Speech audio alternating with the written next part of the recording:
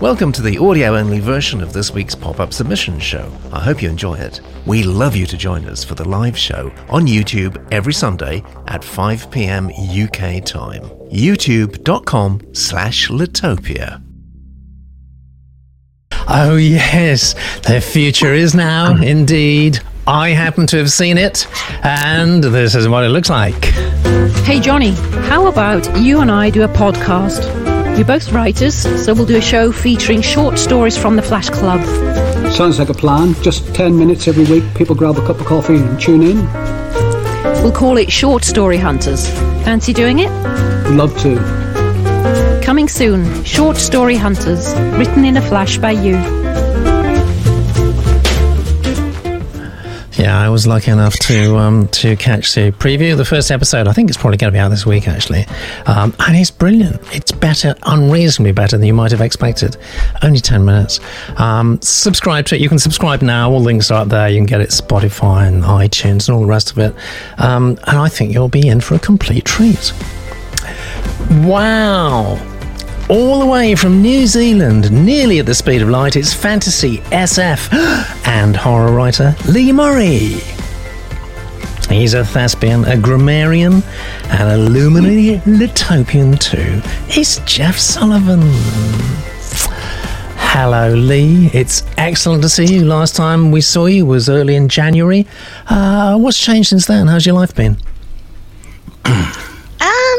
God, what's changed since then? The daughter has decided to get married, so we're frantically organising that for September and trying to plan around COVID and other things. So that's what's happened down here. We're not getting we haven't got any shots yet. Nobody's got any shots, so we're hanging in there. And since I last saw you, I have two nominations for the Bram Stoker Awards, so that's pretty exciting. Oh, yeah? Oh, fabulous. Yeah. 2 nominations of Bram Stoker Award. That's so good. That's the coolest thing. And I happen to know just a slight smattering of earthquakes as well, but we don't talk about that because you're New Zealander. You can take it. You're tough. Actually, that's our biggest fear. It definitely is, I think, down here in New Zealand, the Shaky Isles, definitely. Yeah, more than COVID, yeah? Yeah, more than COVID. Yeah, definitely. Okay. In fact, they said, go get up on a mountain away from the tsunami and don't worry about COVID. That's what they said. So. Yeah. Okay. So in between earthquake dodging and paying for vastly expensive family weddings, have you got a book recommendation for us? Yes, I want to recommend Isabel Yap's Never Have I Ever. Can you see that on my screen? Absolutely You've got it. Yeah. Fantastic. It's a collection of 13 stories by a Filipino writer. It's absolutely beautiful dark fiction, stunning prose. It includes a lot of Filipino monsters. Definitely, it's her debut collection. She's definitely an author to watch, and especially now with all the sort of unrest in the United States around Asian hate. I think it's time to be discovering some of these Asian writers and what special things they have to offer, and just to give a bit more insight into that life. Totally understand that. So for somebody who's never come across before, if you were to compare Isabel to somebody else, if you like this, you like that sort of thing, what would you say? Oh, that is really tricky because there's not a lot in this space. But I guess if you like Tori Eldridge's work, that's which is quite different, but it still has that sort of Asian American sort of feel. Just that different insight. I think it's the book to read after Black Crane's Tales of Unquiet Women. So there you go. That's great positioning. Thank you so much, Lee. And same for you, really, Jeff. We want to know if you've been okay and how life is generally. Yeah, it's fine actually. Working, that's it, and plodding through the lockdown and things as best as we possibly can. But fine. Well, it is kind of 7 days a week actually for me, and every day seems exactly. So every day is like Sunday, but you're working all the time. It's very strange. Very strange. A book recommendation, please, sir. Yes, I've got Jean de la Bruyere, Characters. It's not like a novel or anything like that. He's a satirist from the 17th century France. And I just like the way he just sort of goes through what the time period there with the way of life and about the people there exactly. Satire really, sometimes it's quite savage as well. But it's very, very interesting the observations he makes. Very much a man of the common man, if you like, the man of the people. And he was quite against the, I think it was the Sun King who was actually in charge at that particular time. So yeah, it's very good. It's very interesting. It's some very good quotes on there. And, you are a closet classicist, actually, Jeff. It's not the first time you've recommended something not from this century. Exactly, I do tend to. Yeah, Maple-Song was my last one. I like the French literature. I quite like anyway. So I spent some time there. So. Good. Good. Excellent. Two radically different, but I think very good recommendations there. You can see Lee is slowly working herself up with some chemical stimulation. Yeah. I'll tell you what. I was going to ask a question of Jeff, actually. Go on. I was just wondering if that was in translation, and if he's a satirist, do those things translate? Well, I speak a bit of French there, but I've never actually read the French version. I only got the English version. But yes, it is. It's translated from French. So I think it's in a number of languages. Okay. But I don't know. That's a good point, actually. Nobody just looks at the French version against the English version. So I think I'll have to do. Yeah, as a satire. Well, I need to get it. I do read in French, so maybe that's my next read. So thank you for that recommendation. Okay. Constantly learn new things about Lee. Constantly impressed. She was a. I'm going to get this awfully wrong now. You weren't a ruminant, were you? What? No, ruminant physiologist. That's what I was. Yes, a research scientist. That's pretty cool. All right, that's great. Okay, let's... what else can you say? That's great. I was a ruminant physiologist. Oh, that's great. Slightly more on beam here from Chris. Oh, look at this. Not being a writer, says Chris, this is feedback for us, and yet having read the Big Red Writer's book, cover to cover, I cannot understate just how valuable my pop-up has been for me. Thank you very much, Chris. Appreciate that. It's very nice to get reviews. Good or bad, actually. If it wasn't good for you, let us know. And if it was good, and if it does lead on to other things, greater things, let us know too. Our first submission of the day. There's much more to tell you, but let's get stuck into the first submission. It's Thinner Than Water. The genre is commercial fiction / reading group. It's from Merrin. Very, very short, sharp, and to the point blurb here from Merrin. Sociopaths walk amongst us every day, masquerading as empathetic, functioning members of society. But how do they get away with it? And what if one of them is your sister? A promising premise, I think. Let me tell you about Merrin. In terms of who I am, says Merrin, I spent decades as a corporate writer, initially in public relations and then with my own business advising law firms. 2 years ago, I decided enough was enough, and I like that. And enrolled in the first of 3 short writing courses. Thinner Than Water is the result. It was inspired by my observations of people I believe to be sociopaths. But not the high-profile psychopaths that dominate news headlines. I find everyday sociopaths far more intriguing. The ones that are smart enough to manipulate those around them and get away with it time after time, even when their actions are fatal. That sounds interesting. What we want is a nice forensic reading. I think we should ask Ali. The first page. Thinner Than Water by Merrin, read by Alison. When people show you who they really are, believe them. The first time. Maya Angelou. 1. That day, 25 years ago. The air was so still the girl couldn't feel a breath of it on her skin. Instead, she felt the heat pressing down on her body, weighing on her like a blanket as she lay alone by the pool.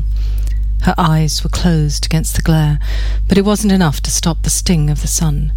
She bent an arm across her face and immediately felt the tender skin on her forearms start to scorch. She left it where it was. All around her, the unending screech of the cicadas filled the trees, the sound of black princes and yellow Mondays seeping into her bones and vibrating in her skull, a deafening wall of noise. She shifted her arm to blunt the sound, covering one ear with her shoulder and the other with her outstretched hand. Pointless. The girl opened her mouth and took a deep breath, hoping for relief. But instead she felt the stifling heat expand inside her, taking up space in her lungs where the air should have given her at least a little respite. She was melting. Soon, she thought, she would melt into the towel beneath her, and together she and the towel would melt into the paving, and then she'd be gone. Now her attention turned to her belly, where the sun lay delicately on the pale yellow of her thin swimsuit, but pierced sharply through the design in heavy green. Beneath the green, her skin was searing. If she didn't move, maybe the pattern would burn forever onto her, a tattoo to remember the day. She pulled the fabric away from her skin and held it while she sat up and shuffled, one leg at a time, to the edge of the pool. Since her birthday, Mum had said she was old enough to swim on her own, but she still rarely let her out of her sight. These minutes alone were special. Her own time before the looming chaos that would inevitably ensue on the boat this afternoon. In her family, 4 people felt like a rioting crowd when forced to squish onto their little yacht, scrambling around each other like cockroaches in a cage as they tacked from side to side. The boat, the boat, the bloody boat. The girl glanced back to the house, squinting in the sun to focus, searching the windows to see if she was still on her own. At first, the kitchen glass was empty, save for the reflection of gum trees and endless blue sky. Briefly then, her sister's pinched little face, identical to her own, came into view before she disappeared, uninterested, into the shadow of the room behind her. A swim would kill 2 birds with 1 stone, helping to escape the noise and the heat. But to do that, she first had to fix the thing in the pool. Standing, she walked the metre or so towards it, bending over and peering, tilting her head to get a better look. It had been there a while, lying on its side, one milky eye staring along the surface of the water, the other submerged. It drifted, its mouth open, the lips pulled back to expose the edge of sharp, rat-like teeth. The possum's black, bushy tail was soaked and ragged, and a reddish fluid oozed across its matted grey fur. She contemplated swimming with the body, but decided she didn't want that blight on her day. She should get Dad. He'd love to do the manly deed for his little girl, but that would take time, and quite frankly, she couldn't be asked, as her sister would say. A furtive glance at the window. Then she dropped to her knees and reached out to grab the animal by the tail, plucking it out of the water in one swift movement. It dripped and leaked as she carried it head down to her mother's favourite azalea hedge and chucked it under the thickest bush. Walking back to the pool, she bent down to the water and washed the slime off her hands. She was pleased. Crystal clear water spread out before her, unsullied. Nothing was going to get in her way. All right, so chat room generally well disposed towards that, I think. Several people have accused it of being a prologue. It does feel a bit like a prologue. All that italics. I'm not wild about italics. But generally speaking, I think people are pretty impressed, actually. Let's go straight to you, Lee. First reactions. Oh, that first of all, the reading. Ellie, fantastic reading. I really enjoyed that. That little blurb, the back cover copy was fantastic. I mean, I really felt drawn in by that, and so it was going to be hard to. You really had to follow through.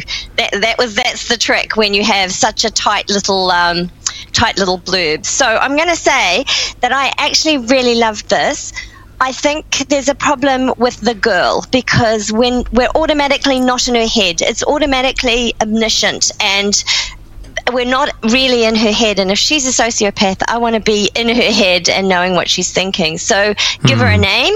And I think the other thing is the prose is beautiful. It's absolutely lovely. It's just full of filters and get us in her head so we know this. We're starting to understand the psychopath or sociopath, and I think that you're away. I think there's a beautiful piece of writing otherwise. Yeah. Now, you were assuming, and we don't know, that the girl is the sociopath. We don't know that. Yeah. It could be the father. Well, we has don't been know that. Yeah. That's true, but just the fact that they're enjoying this moving this thing out of the pool is it's a bit of a pointer, isn't it? Suggests to me.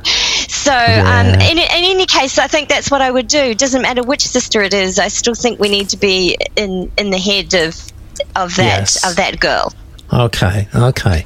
So I think that we've made a generally positive impression here on Lee. So let's push at the open door. How many points are you going to give this out of 5? Which end is it? 1 to 5. 5 is the top. I'm going to give it a. One is not. We're not going to follow through. One is super double plus unbad. So no, super double plus bad. I'm getting my Orwellian terms confused. 5 is amazing. 5 is amazing, and I think I'd probably give this a 5 actually. Wow.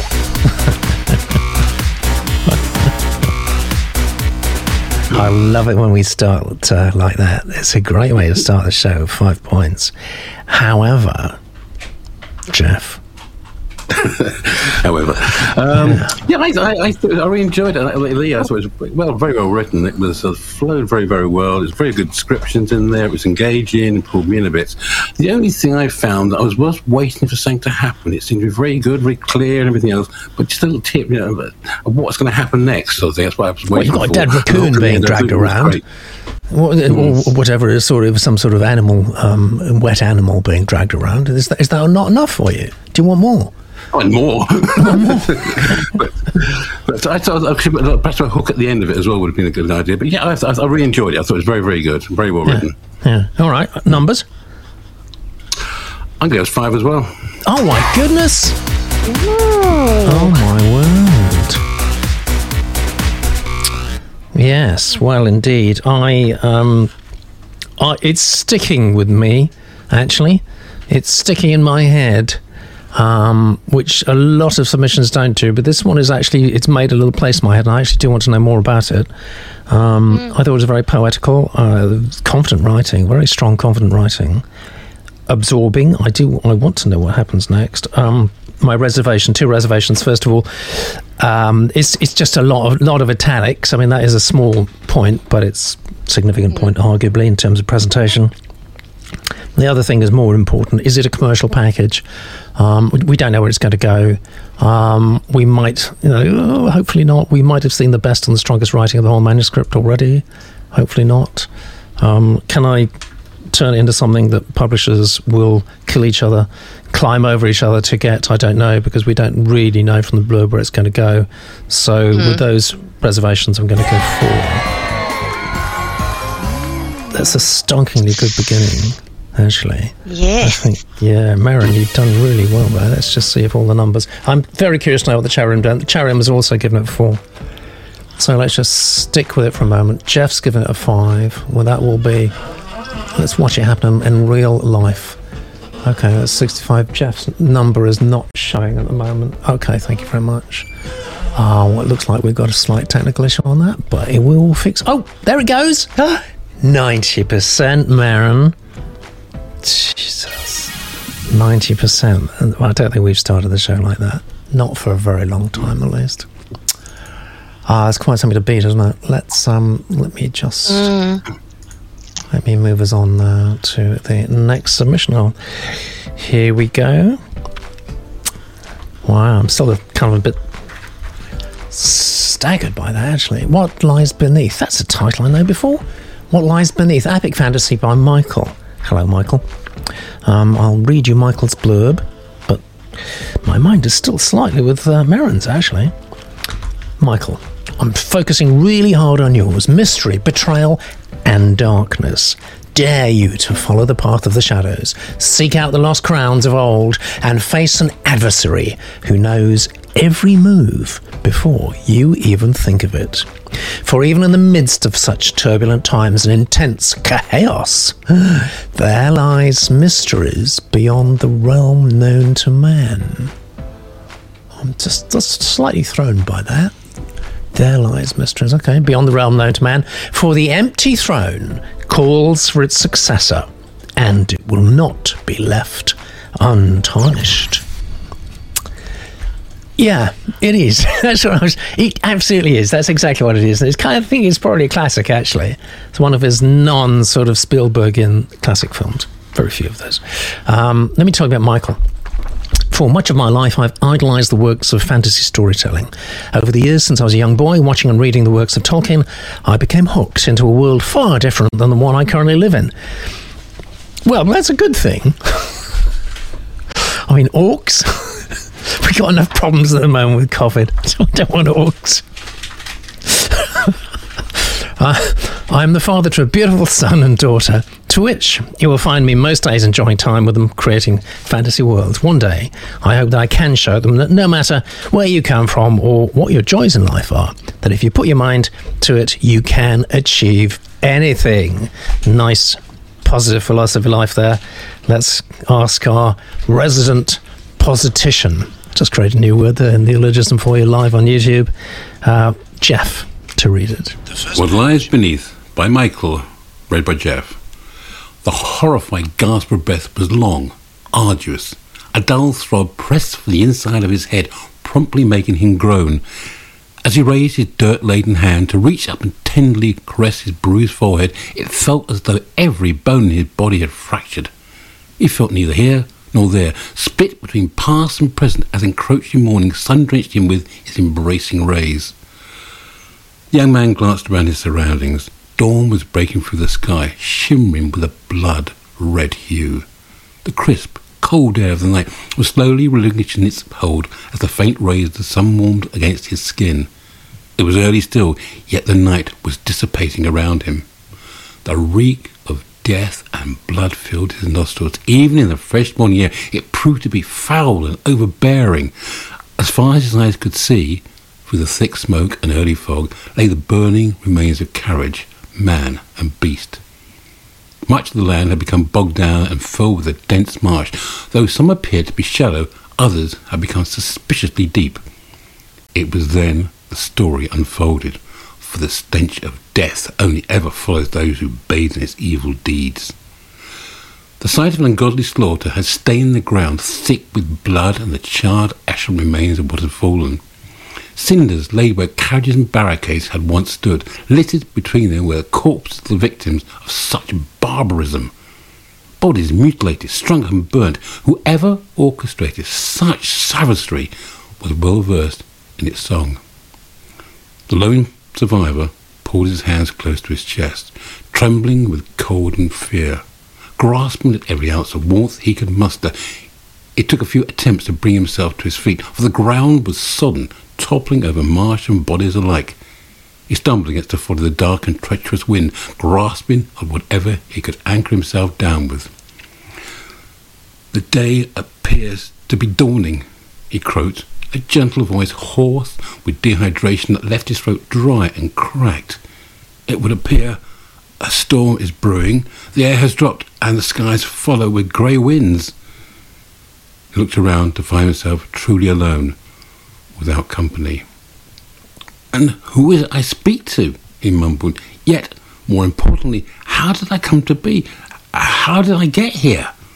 He whispered slowly to the wind, as though it would hear his plight and spring upon him, but alas, it did not. The ground was a difficult terrain. Such excess of blood and dew had trampled the earth into a slurry. Many of the surrounding bodies had sunk deep into its red, murky clutches, littering the fields with a stench that could not be resisted, only accepted.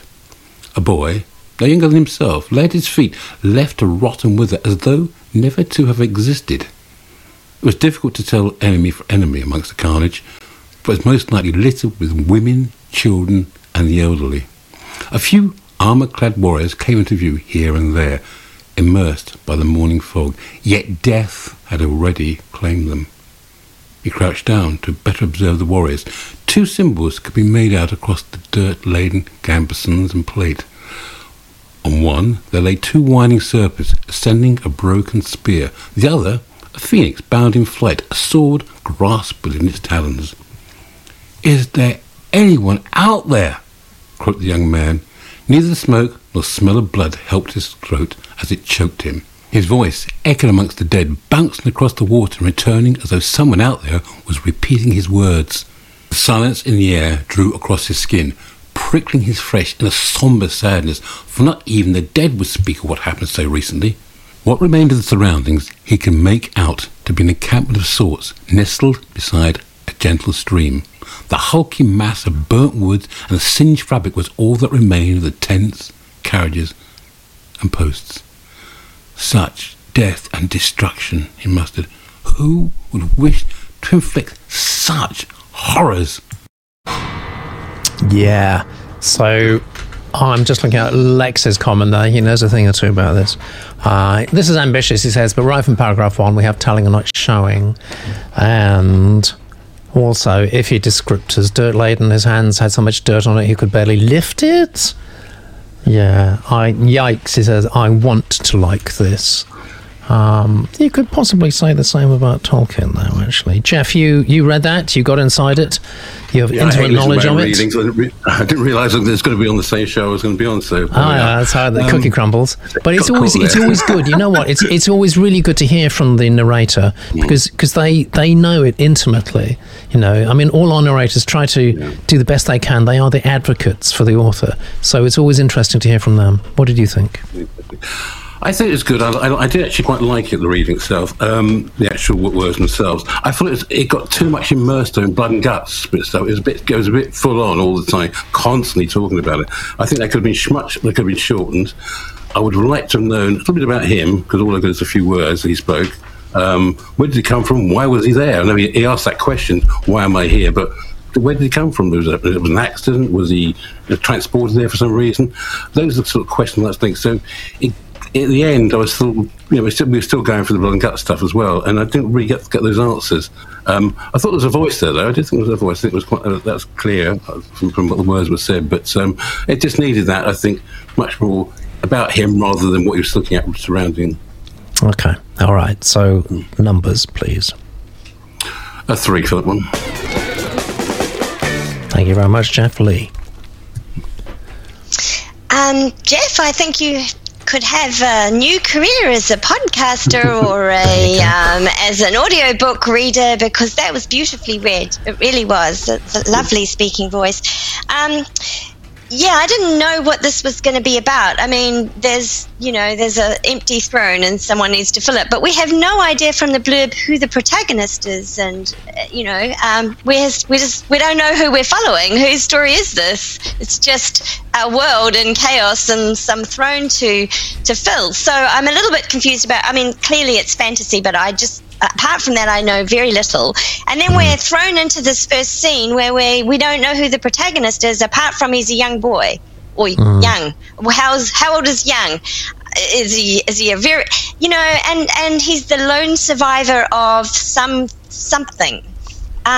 So how does he feel? It's just this looking, but not is he injured? I'm missing, there's some absolutely wonderful dark description. I love that excess of blood and Drew trampled the earth into a slurry. But otherwise I'm completely disconnected. It's just, I'm seeing this scene and and nothing's happening, and I don't know who this person is. So it's hard to feel connected to the story. So I think, Michael, it needs just a little bit of work on that, and just getting us into the story and who your protagonist is, and why they're there. I think we need to get there quicker. You've done a good job of setting this horrible scene, but why? And why should we care? Yeah, absolutely right. And a very thoughtful message, I think, from Lex. We've only got 2 lines at the bottom, but I can see the third one. Lex says, I really believe in positive feedback and constructive criticism. So I'll go with this. I really see the intent and vision here. The writer wants to set a scene and really gives us a story and setting with lots of detail, but there's work to be done on how that's delivered. Don't stop singing, change your song. That's good advice, Michael. I think that...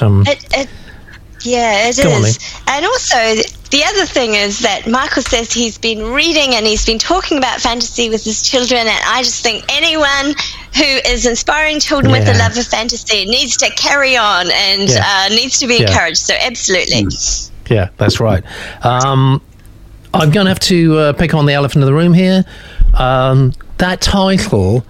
Michael, is a classic title. We've kind of already worked that out in the chat room, in the Genius Room, and find something else. I think you're actually impinging on somebody else's. I won't say IP, because there's no sort of protectable rights in a trademark, but it's too strongly associative of something else. You've got to have your own original title. definitely some talent, Michael. We have straight in from YouTube.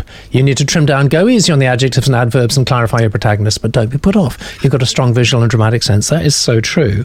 And I'm just thinking, because I've done a little bit of Warhammer reading, I've read much worse in Warhammer. But and they sell some books, Warhammer does. I think, Michael, you've got to learn some tricks, mate, basically. It's a few basic tricks there, and you will find that things improve enormously. Now, Lee, did we get a number from you? No, but I think I'm going to agree with Jeff and say 3. 3, okay. That is encouraging. I can only react to what I see in front of me. Title's got to be changed, and it's slightly generic at the moment, so... Sorry about that, and I think possibly that is the way that the chat room's feeling. Let's see. Yeah, they did go for a 2. So I've just gone for a 2, so I can't work that out, but if we stick around for a few seconds, we'll find out. There you go, automatically. 50%, not bad. You can be pleased with that, Michael.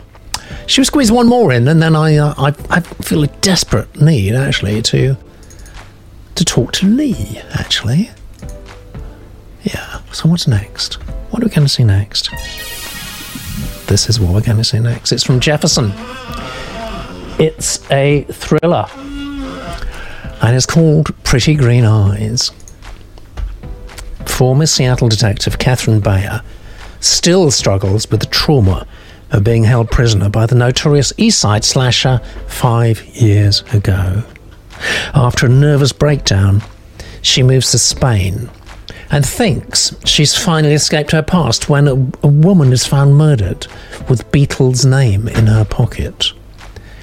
And a killer who is mimicking the East Side slasher too well.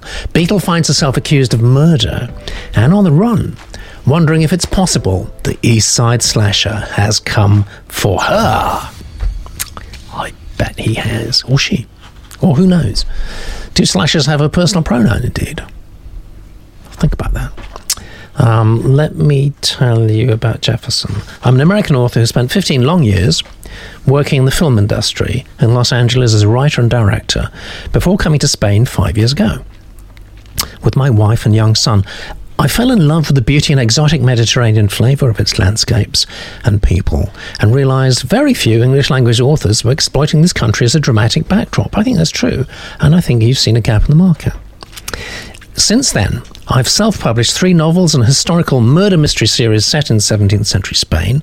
Pretty Green Eyes is the first in a new series of thrillers set in present-day Spain. How contemporary?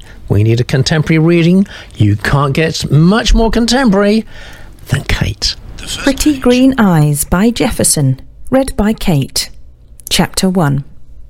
The roar of the engine, her only warning. Tyres skidding over gravel, a hard punch to her kidneys. Suddenly, she was in the air. The pavement hit her in the right cheekbone. Something cracked, her mouth filled with blood. But the pain was in her midsection. It hurt to breathe. She panicked. She worried she would never get her breath back. The sound of a car door shutting, feet grinding over gravel toward her. "Are you okay?" The driver was English, their voice high-pitched, tempting to think it was a woman. But it was rougher than that, as if from a life spent shouting or too many cigarettes. Something, impossible to tell for sure. Not your usual tourist in Spain. She tried to flatten out her body. She needed to take the weight off her lungs. She rolled onto her back. Much better. But she was shaking. She couldn't stop shaking. "I think you're going into shock. Let me get my phone." The driver was strangely calm.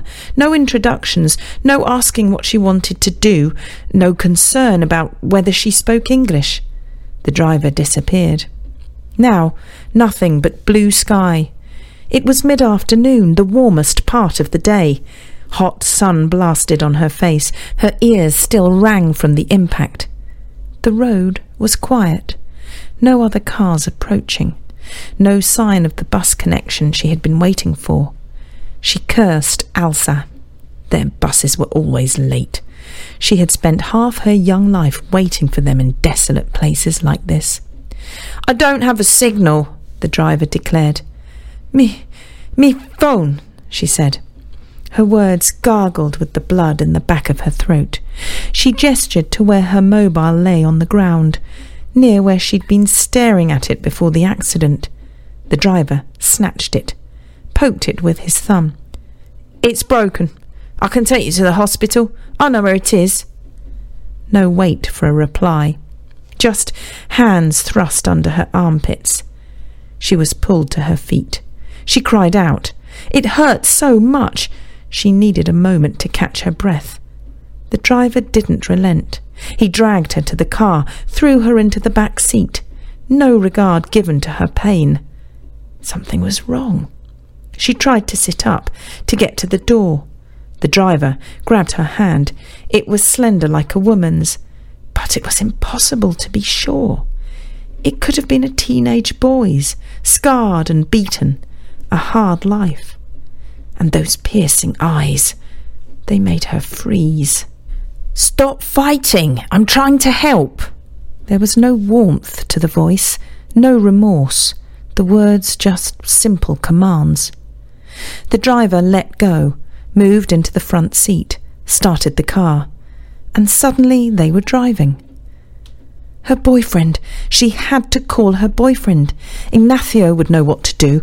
What had the driver done with her phone? The scenery outside was just a blur. They were going too fast. And the landscape, it was all wrong.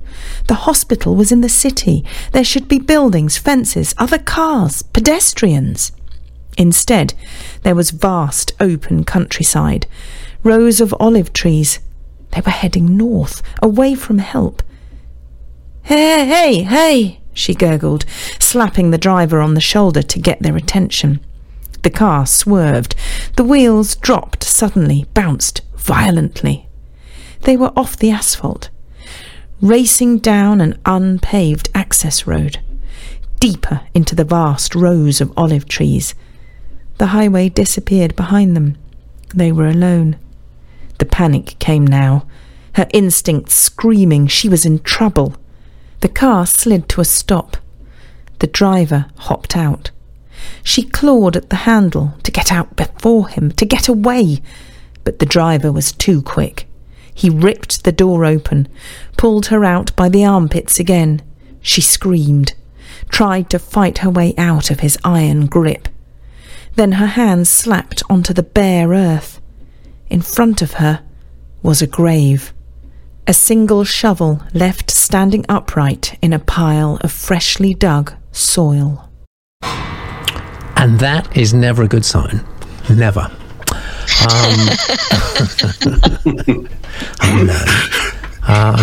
So Johnny says, chat room is interestingly kind of split a bit. Johnny says, I'm trying to get engaged, but it's a struggle. Vicky says, I like the storyline. I'm curious and anxious for the protagonist. I agree. I am too, actually. And that's my great concern, that this is just a two-dimensional sacrificial character. Lee, you're the past mistress of all this. First reactions. Yes, I definitely can see that Jefferson has been a screenwriter in the past. He's got that very economical style of writing and those short sort of punchy sentences and fragments that you use for high action scenes. So we definitely get that feel, that high sort of action intensity. Definitely. So well done there. I think there's a little bit of a little bit of stuff that can be trimmed, like the buses and stuff like that. And this idea of the Spanish backdrop, I didn't really get it. Apart from some olive trees, this could have been, I think, anywhere. And a couple of small things, but not really. I wasn't getting that feel, and obviously this is a high. Okay. Yeah. So, but yeah, I really like it. I want to know. And there was that words gargling with blood in the back of her throat. I mean, I like a bit of horror, so that really appealed to me. Good. I think this has lots of potential. We need to go back to that blurb and fix we didn't know who Beetle was, and it was a little confusing there. So we just need to put that name Yeah, I think it's the nickname of the main protagonist. We just need that in brackets so that we know clearly from the outset that that's who it is. But Catherine otherwise, I think Beetle-Bayer. it's intriguing. Okay, intriguing, Yes, good. All right, exactly. well, yeah, and another positive, strongly positive reaction there from Lee. So let's push our advantage while we can. Give us a number. I think I'll give it a 4. Whoa! It's going to be a high-scoring show today, isn't it? Starting off with 90. Yeah, we've got a 4 from YouTube. Can't add that in, unfortunately. We can't. What we do is we average the vote in the chat room.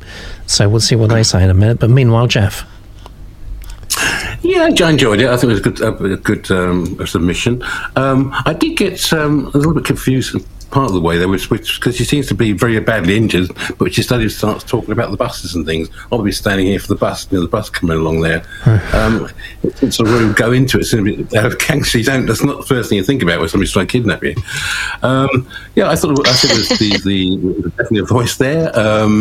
I thought it was a little bit difficult to read, though. It seemed to be lots of one-lines. You know, it didn't seem to flow very well. And just on the screen there, if I was reading that, I think I would get, after a while, having old eyes, if you like, my eyes would get tired of reading it. But the structure was part of it. But yeah, there was a good voice there.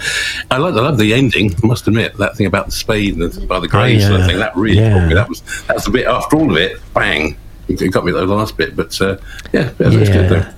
Okay, and the number would be? I'm a 3 for this one.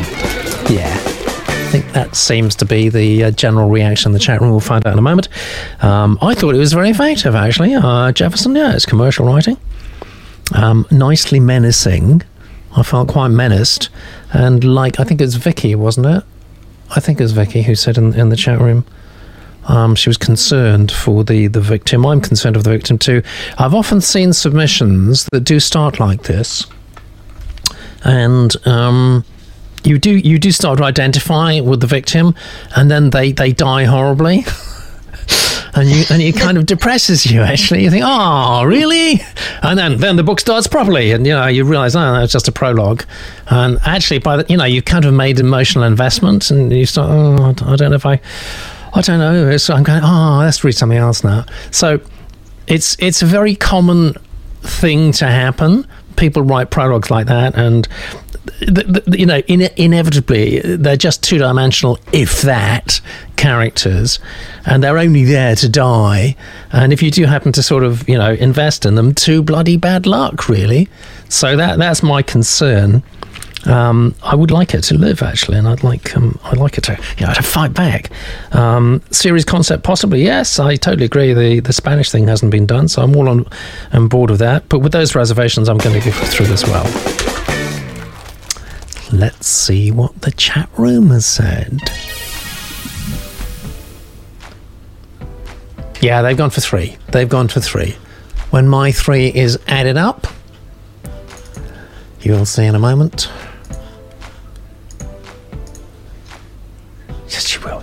I promise you will. Yeah, there we go, 65. Not bad, Jefferson. Still got that towering 90% at the beginning, though. That's going to be really quite difficult to tackle. I'll tell you what, let's find out a little bit more about Lee, shall we? I just found out something very interesting about her a few moments ago, that she used to be a ruminant physiologist. Have I got that right still? Is it physiology? Yeah. Or yes. Or was it a masseur? I'm not sure. I also have yes, actually, that's really interesting. I do have a diploma in massage therapy from the United States, from when I lived there. I read your mind. Yeah. Oh my goodness. Wow, multi-talented, multifunctional device you are. Wow. Here we go. Lee Murray, she tweets like everybody else. But unlike everybody else, she writes. Oh gosh, what does she write? I don't know, I can tell you really. Look, here's the Amazon page. Let's look at the BookBub page, because that's slightly more informative. How many books have you written? Oh God, don't ask me that. 16 anthologies and maybe 10 books, maybe 12 books. I can't remember. Yes. So these I can't ones remember. I'm looking at my bookshelf to sort of count them. Desperately. Somebody help me, please. Somebody stop me writing. Shoot me or I'll write another. Oh, dear. So are these anthologies here, Hellhole, Hounds of the Underworld, Black Cranes, that is, I know, Grotesque Monster Stories, it's interesting what they've put out there. So Hellhole is an anthology that was a Bram Stoker nominee. Hounds of the Underworld is a collaborative novel, one of a series called the Path of Ra series, which is supernatural crime noir, and I write that with Dan Raybarts. Black Cranes and Grotesque are on this year's Bram Stoker finals. Yeah.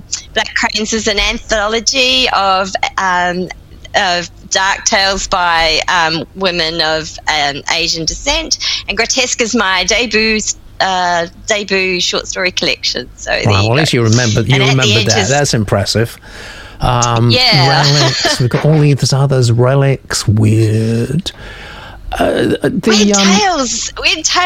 I'm the first New Zealander to ever get an issue of Weird Tales, so that's just massive. It's huge for me. Issue number 364. Yeah, your favourite number. Very exciting. So fantasy, science fiction, horror. Where does your heart lie? Is it horror? Yeah, horror. Yeah, I think so. Yes. I think there's something about getting the demons, written them on the page, and sort of you can create some distance. And I'm a sort of anxious piglet type. I suffer from a bit of depression. And so, yeah, horror is really helpful at sort of getting out those demons, putting them on the page and sort of taming them in some way. Yeah, passing them on to other people. You're a horror super spreader, really, aren't you? How do you begin? Something like that. How do you start writing a horror scene? How do you start creeping us out? Where do you begin? Yeah, I guess that's that short sentences. If you're talking about technique, if it's horror, if you're talking about action horror, but I don't know. I think it's the actual monster. It's the actual kernel of the idea. It's the concept. It's delving into what scares you and what scares me. And they're sometimes quite different things. As like I said before, here in New Zealand, we're scared of volcanoes, we're scared of eruptions, we're scared of the ground shaking beneath us. So those are the kinds of things I mind. Eruptophobia. And then if we're talking about people, we're scared of what might happen to our kids and getting COVID. And so we create these monsters that basically represent those things. So zombie fiction is pandemic fiction, is it not? And, yeah, it really is actually.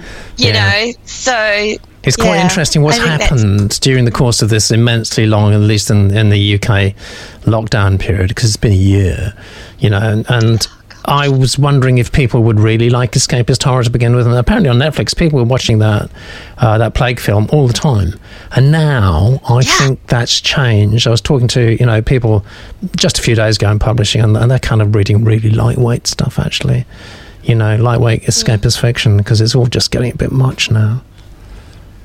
What's happening down there? I don't know. New Zealand, we're not in the same situation. We don't have any COVID, so we've really been, apart from Auckland's been back in a couple of little lockdowns. The rest of us have just been prancing around the country, living our lives. So it's awful. We're living survivor's guilt. Coming back to this, I'm digress. I'm the most discursive person in the world. Coming back to the horror scene, right? So you start with the monster. At what point do you fully reveal the monster? Is it up front, or is it way down the manuscript somewhere? Sometimes it's up front. Yeah. When it's the right time for the story, Peter. Come on. There's no one way, is there? There's no one way to do anything. There's, it's just when it's the right time for the story. What tells you when it's the right time? I don't know, because that's that nebulous stuff that happens in creativity. Isn't that the case? I mean, maybe you plan it and maybe you pants it, but that's the eureka moment, isn't it? When you decide those things, and sometimes I don't know sometimes how that's going to turn out on the page. So. Do you freak yourself out sometimes? Is that how you know if it's working? A little bit, yeah. Look, I don't know if it were. Look, I write what resonates for me and what gives me, frightens me. What the things I want to explore. And if it resonates for someone else, that's great. I don't set out to. That's a tough one, because is it art or is it a product? And the problem with literature is it has to be both, doesn't it? If you're going to sell it. Yeah. So I think it has to resonate for you first. You are the first reader of your works. If it doesn't resonate for you, it's not going to resonate for anyone else. Yeah. What's the most horrific thing that you've ever created that maybe have you lost sleep over? Yeah, I think that sort of domestic abuse, or that sexual abuse, those kinds of things. And I'm not frightened of writing those things, because I think they're the things that frighten us and scare us, and they still need to be investigated. But and again, as I say, in New Zealand, we're frightened of other things. We're frightened of the ground opening and people dying and these mass catastrophes horror. And it isn't. It's actually in the moment here. It's like 2 weeks ago, there was a big earthquake and everyone had to climb a mountain to get away from what might be a massive tsunami. So I have spent nights on, at 1 a.m. in the morning in my pajamas on mountains so that I didn't drown. So, it's very real here. It's not ancient disaster. It's what we live here. So. Yeah, Alexis says, how long is a piece of string? I know, exactly, yeah. And obviously, I mean, you're a writer who writes from the heart and from your own passion, aren't you, really? Yeah, I do, and I'm sort of right all over the place, so there's a lot of passion and a lot of, heart. I think that's part of the problem. I haven't quite decided where I want to be, but I started writing chick lit, to be honest, and I realised that wasn't where I wanted to be. I needed something more substantial than wardrobe misfunctions and and cupcake deprivation and that sort of thing. So I really wanted to write something that was deeper. I wanted to explore darker themes, and so that's where I've gone. And it seems to work for me. So. I mean, this is a bit about your psychology, really, but in your universe, I mean, do the dark forces prevail? Does randomness triumph? Are we sort of sometimes just okay? Sometimes. So we're close to Cthulhu in a way. Well, that's a very European construct, and down here in New Zealand, we have quite different cultures. So, but yes is the answer. Good. All right. Thank you very much. Let's have 2 more submissions, and then we'll see where we stand. This is Betrayed. It's from Sam. It's a mystery thriller, and there's a QR code there, so you can go to whatever corner of the internet Sam wants you to go to. This is the blurb. The captain of a submarine rescues a body that reminds him of his dead son. He was murdered in London. His killer never identified. All he and his wife received were his ashes. His wife never recovers from their son's death and dies of a broken heart. Pulling the body from the sea forces him to look at his life. He realizes he's been a pawn in someone else's game. What follows ends his and his girlfriend's careers and reveals a level of betrayal he could never have imagined. Okay, tell you about Sam. Sam Boyd lives in Thailand with his beautiful wife. Through his work, Sam started writing after retiring from industry. This is his 7th novel, about to be published on Amazon KDP on the 31st of August. I suspect a plug is in order. Good. Thank you very much, Sam. We are going to ask Emily, please, to do her best. The first page. Betrayed by Sam, read by Emily. Prologue. 7 years had passed since Captain Mikhail Sokolov pulled his lifeless body from the cold South Atlantic Ocean. The man's face reminded him of his son Misha. Not that he needed reminding, he thought of him every day. Seeing the body floating just below the surface affected him. Sokolov had seen death many times, but the pale white face beneath the water was saying something to him. "Why didn't you look for me?" It was Misha's voice in his head. Sokolov never believed what they heard about his son's death, but was so conditioned to following orders he never questioned what his superiors told him. It was only in his last weeks of active service, before retiring to a desk job, he knew he should have asked more questions, The body, floating close to his submarine, stirred him. The face, staring back, was Misha's, questioning why he didn't try to find the truth of what had happened. Now, 7 years later, sitting on the veranda of a cottage overlooking the Black Sea, that day in the South Atlantic was rushing through his mind like waves from a tsunami, pounding his head remorselessly, reminding him of his failure. He was close to tears as he whispered, "I'm sorry I took so long to find the truth, but today, Misha, your honour will be restored, I promise you." Olga, his partner, shouted through the open kitchen window, interrupting his thoughts. "Come inside, Mikhail, and have something to drink. It's far too hot for you to sit out there." He didn't move. He was enjoying the sunshine and thoughts of what he had planned. None of it was making him feel warm or thirsty.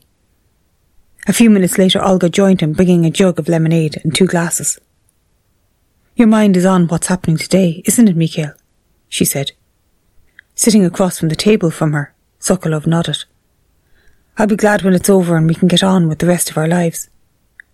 "This may be the rest of our lives. When the KGB finds out what we have done, they will hunt us down." Sokolov stared at her, trying to read it, what she was feeling. "Are you sorry you came with me?" he asked. Olga shook her head. "There was no other choice.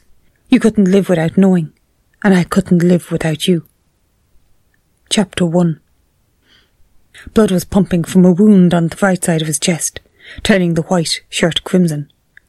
Doyle heard the bullet as it flew close to him. Seamus Gallagher heard it too, but didn't see where it finished or who it hit. His line of sight blocked by Major Pendleton. At first, Seamus thought it struck the Marchioness of Uppingham. Doyle watched as she collapsed under the weight of the man who fell at her side. He winced as her head hit the concrete paving stones with a solid thump. Geordie MacNeil looked to where the shot came from, not who it struck. There was silence, everyone in the wedding party processing what had happened. Then panic and pandemonium broke loose, people running in all directions, scattering like frightened chickens, women screaming, men shouting out instructions. "Everyone, take cover! There's a shooter out there!" Seamus yelled as he tried to push a group into the house for safety. Doyle ushering other guests towards the open dining room doors. The day began well, with even the fickle English weather cooperating. A bright blue cloudless sky, warm sunshine, and a gentle breeze from the west. Pamela Doyle, née Harper, looked how she felt. Beautiful, radiant, contented. Standing next to her, the 2 people she loved the most.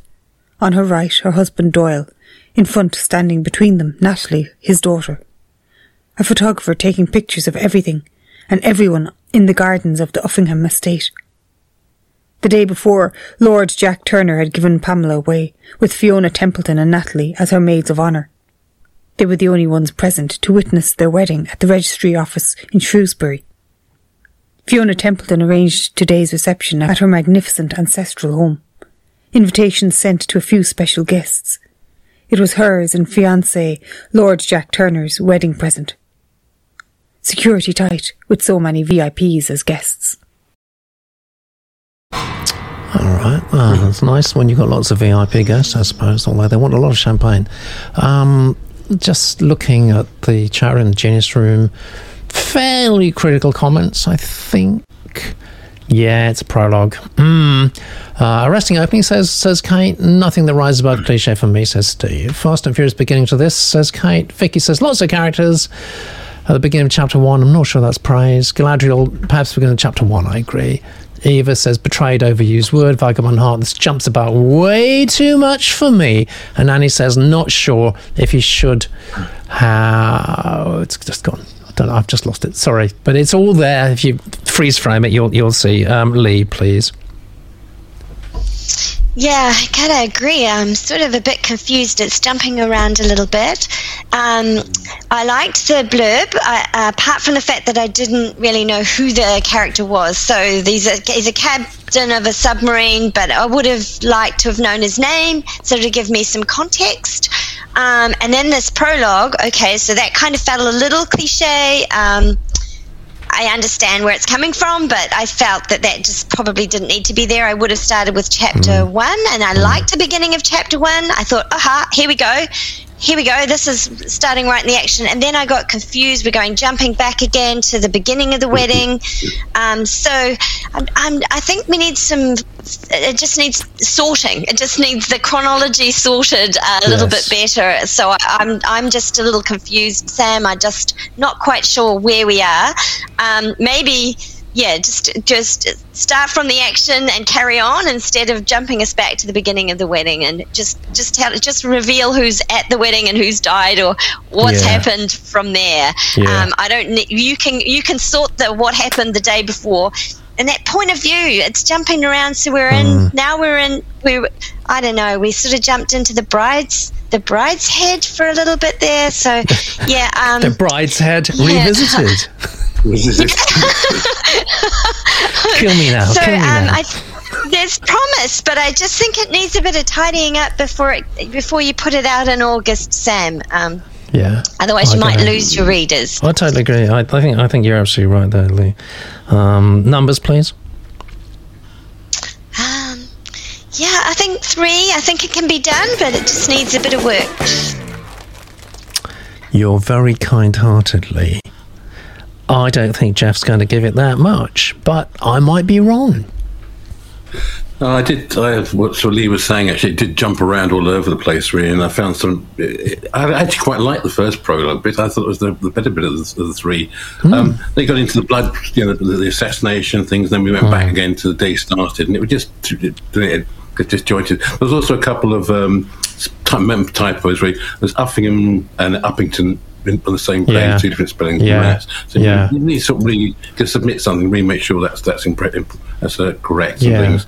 But yeah, I think it was. I think there's definitely something in there. There's definitely a story there they put together, but it just does need, as Lee was saying, just put together in the right way and sort it out, really. Yeah. So in terms of a number,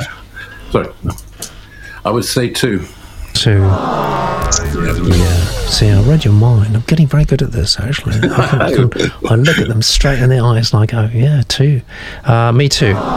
Me too. Yeah, the prologue was better than the first chapter, but I still don't like prologues. Prologues are not compulsory, Sam. I'm not hooked. So you've got to hook me. That's the first thing you've got to do. I'm not really hooked. And it, as Lee says, it does need untangling. Yeah, so it's like a lot of submissions we see, actually, awful lot, and you've just got to, you've got to jump out, but also you've got to do the basic work, actually, some basic skills, basic tricks, that you can learn, and then you can break the rules if you want to in interesting, creative ways. But I don't get that feeling that you've done that work so far. Sorry, sounds awfully condescending. Slap on the wrist for me. Okay, so let's look at the score before we go to our final submission of the day. I think I did sound condescending. I hate that. I've depressed myself now. I do not want to be condescending. I'll tell you what. Let's have a look at the last sub of the day. It's from Jeff. It's historical fiction. The first American hero. Wynne lives as his people have lived for centuries since crossing the Bering Strait, hunting and fishing in the summers, excuse me, and hunkering down, sorry, there we go, and hunkering down during the long, cold winters, until the day that his daughter is kidnapped by a passing tribe. Wynne sets out to bring her back. That first step begins an 8-year journey as Wynne battles saber-toothed tigers and prehistoric bears, survives crippling winters, and finally finds his daughter on the Pacific coast. The only thing left is to make it home alive. Let me tell you about Jeff. Very short and simple. I have a BA in psychology, a BSc and PhD in biology. It sounds like Gilbert and Sullivan, doesn't it? I think Jeff can do Gilbert and Sullivan, BA in psychology. And have been published in Blackheart Magazine, Cobalt Review, Yellow Mama, doing all the colours here, Eunoia Review, and Apocrypha and Abstractions. That's fantastic. You want a fantastic reading? He means K. The first page. The First American Hero by Jeff Houlihan, read by Kay. His daughter was gone. Their scent had almost disappeared. Wynne raised his head, testing the air, catching the last trace of almost men, a little like his people, but sour and coloured brown and grey. He could see where they had passed, their heels sinking into the soil, squeezing the moisture to the surface in thin, dark crescents. There had been many of them, more than the fingers on both hands, perhaps as many as the fingers of 2 men. They hadn't paused, scooping her as they passed. He could see where she had piled leaves and moss to sit and maybe to doze, and he could also see where the pile had been kicked aside, her feet dragging and scattering leaves as she was snatched from the ground and carried away. She would have called out, but she was small. She had only seen 4 crackwaters. Her voice would not have carried, and they would have stifled her quickly, with a hand over her mouth or a twist of her neck. He looked back across the lake to where he had stood, tracking what had come to drink from the lake, what had made it through the long, cold times. He had followed the back trail of a two-tooth and a family of face horns, and couldn't remember if he'd checked for sheen each time he had returned from the forest to the lake shore. But he was certain of one thing: the last time the smudge of tan and ochre had been gone. His camp was too far. It would take too long to return and gather help. He and Sheen had travelled further than Sheen could walk. He had carried her on his shoulders for much of the trip, loping among the giant ribbed high-crowned trees and mossied stones and boulders, her feet light as dry leaves, bouncing against his shoulders. They had stopped twice to eat some of the cured meat that Wynne carried in the pouch at his waist next to his short stone. There were no berries yet. It had only been a hand of sun since the water had ceased to be slick and hard around the lake's edge at sunup, so they had eaten only the meat. Sheen had been too excited to eat more than a scrap or two. So much was new to her. She would be hungry now. Wynne took their trail. The almost men did not cover their tracks, either because there were too many of them or because they were unafraid. There had long been rumours that there were others like him, but not exactly. Ta had seen footprints when he had followed a wounded facehorn for a hand of suns, or so he had said. The rest of the tribe had laughed, saying that Ta had circled and found his own steps, but Wynne thought differently. Wynne had seen the truth in his eyes. They were easy to follow. Wynne fought the urge to run hard, to chase them like he would a wounded animal crashing through the bush. They were far ahead of him, maybe further ahead than he could make up while the sun was in the sky. He would need to be patient. He must arrive quietly and able to fight and able to run. And if there was no reason to bring Sheen with him, then he must be strong enough to kill each of them, every one, to crush every head like a berry beneath a stone, to watch life pour from their eyes and ears and mouths, to show them their last moon, their last sun, their last breath, to deny them the last sweet taste of water on their tongue, to watch their eyes cloud, grey as smoke. He wished he had brought his long stone, but there had been no time. The short stone at his waist would have to be enough. Generally positive reaction in the chat room, the genius room, as I should say. Although Ali, I think, put her finger on, or at least put my finger on it, because we have the same finger, where she's telling entirely, and I felt that, but I don't know what you thought, Jeff. Yeah, I quite enjoyed it this year. So it flowed quite well, quite nicely. I was a bit confused by the almost men and face horns and what those actually were. I presume that'll be explained later. But so, yeah, so you're going to put something in there, just try and give it a bit of a description behind it, what it is. Yeah. But I think it flowed nice. There's a nice storyline beyond there. I think towards the end though, it was a paragraph right at the end where it's gone about he must do something to particular people. I think that could have been cut down completely. So I want to kill them basically. I thought there was an excessive amount of words in there. But yes, I did like it. So I did like it. Excellent, fantastic. And a number, please. 3. 3. Okay, jolly good, Lee. I think I was thrown by the title, The First American Hero. I had sort of visions of someone in spandex, so I think that probably threw me a little bit. And yeah, exactly. So the title needs addressing. It really does, because it's not the genre. There's something not quite right there. Yeah. And the blurb, the word prehistoric. If your character Wynne is someone from prehistoric times, then you wouldn't talk about prehistoric bears. So that kind of threw me as well.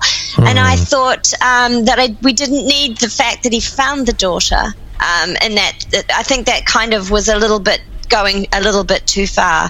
So, but getting into this writing, which, yes, it is telling, but it is telling from the head of the tracker, so from Wynne's head. And I really felt that I want to run, I want to go fast and find her, and I can't. I need to be reasoned about this if I'm going to find her. If I'm going to make it and save her, I need to save my energy. I really did feel that.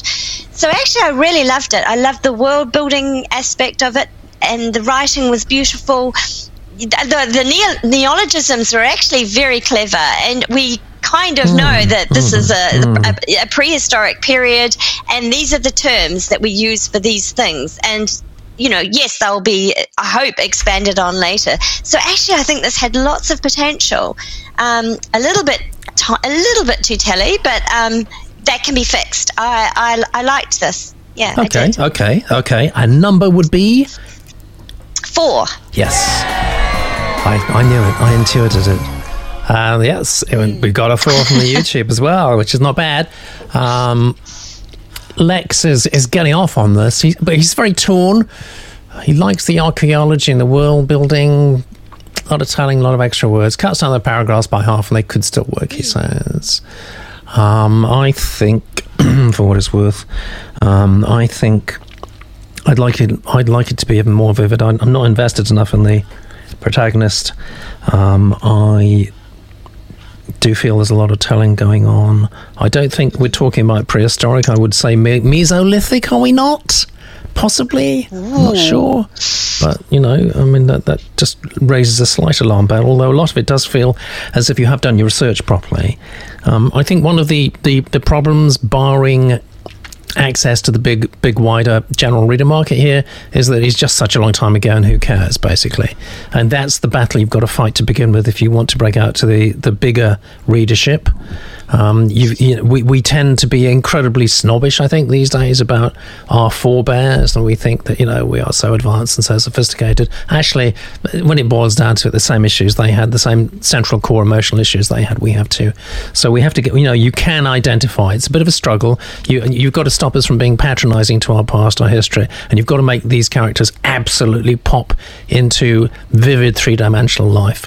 You probably can do that after a chapter or two, I don't know, but there's something there that I think you've got to connect right at the beginning.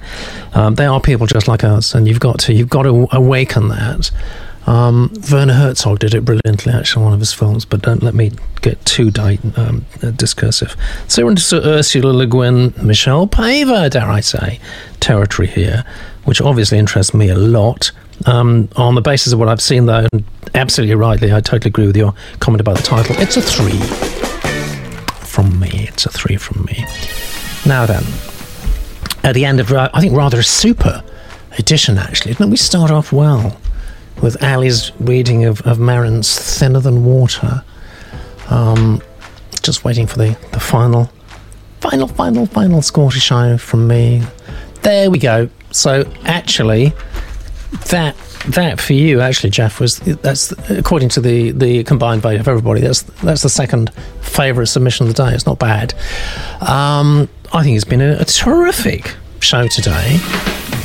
Make your pop-up submission. Oh, is this one? Lee's on. subs.litopia.com. So, I did check, actually, before the show. I did sort of check to tell you what the backlog is. It's not good news. It's kind of we're at the end of August at the moment. So if you want to make a priority submission, that's your best bet to get on at a reasonable length of time. We will be doing something quite soon that will actually, I think, help us to speed up in terms of the backlog, but end of August is not really acceptable at the moment, but that's what it is. We will work on it. Let's see what you can do. Make your pop-up submission. I just told you that. subs.litopia.com. I'm getting too excited, pressing the wrong buttons. Here we go. Now then, Jeff. You have voted as you see in front of you. If you so wish, you can change one of your votes, up or down. No, I'm fine, thanks. That's You're going to stick. Yeah. Fine. A man of his word. Lee, do you want the option? Yeah. No, I think that's pretty consistent, I think. Oh, I think so too. That's fine. Yeah, that's brilliant. That's absolutely brilliant. Don't forget to vote on today's show. You have the last word now. You can vote for the next 6.5 days. That's where you go. Please do. It means a lot to us and to our authors. I want to say thank you so much to everyone, Lee particularly, whose wonderful debut collection, Grotesque Monster Stories, is out now. See you next week.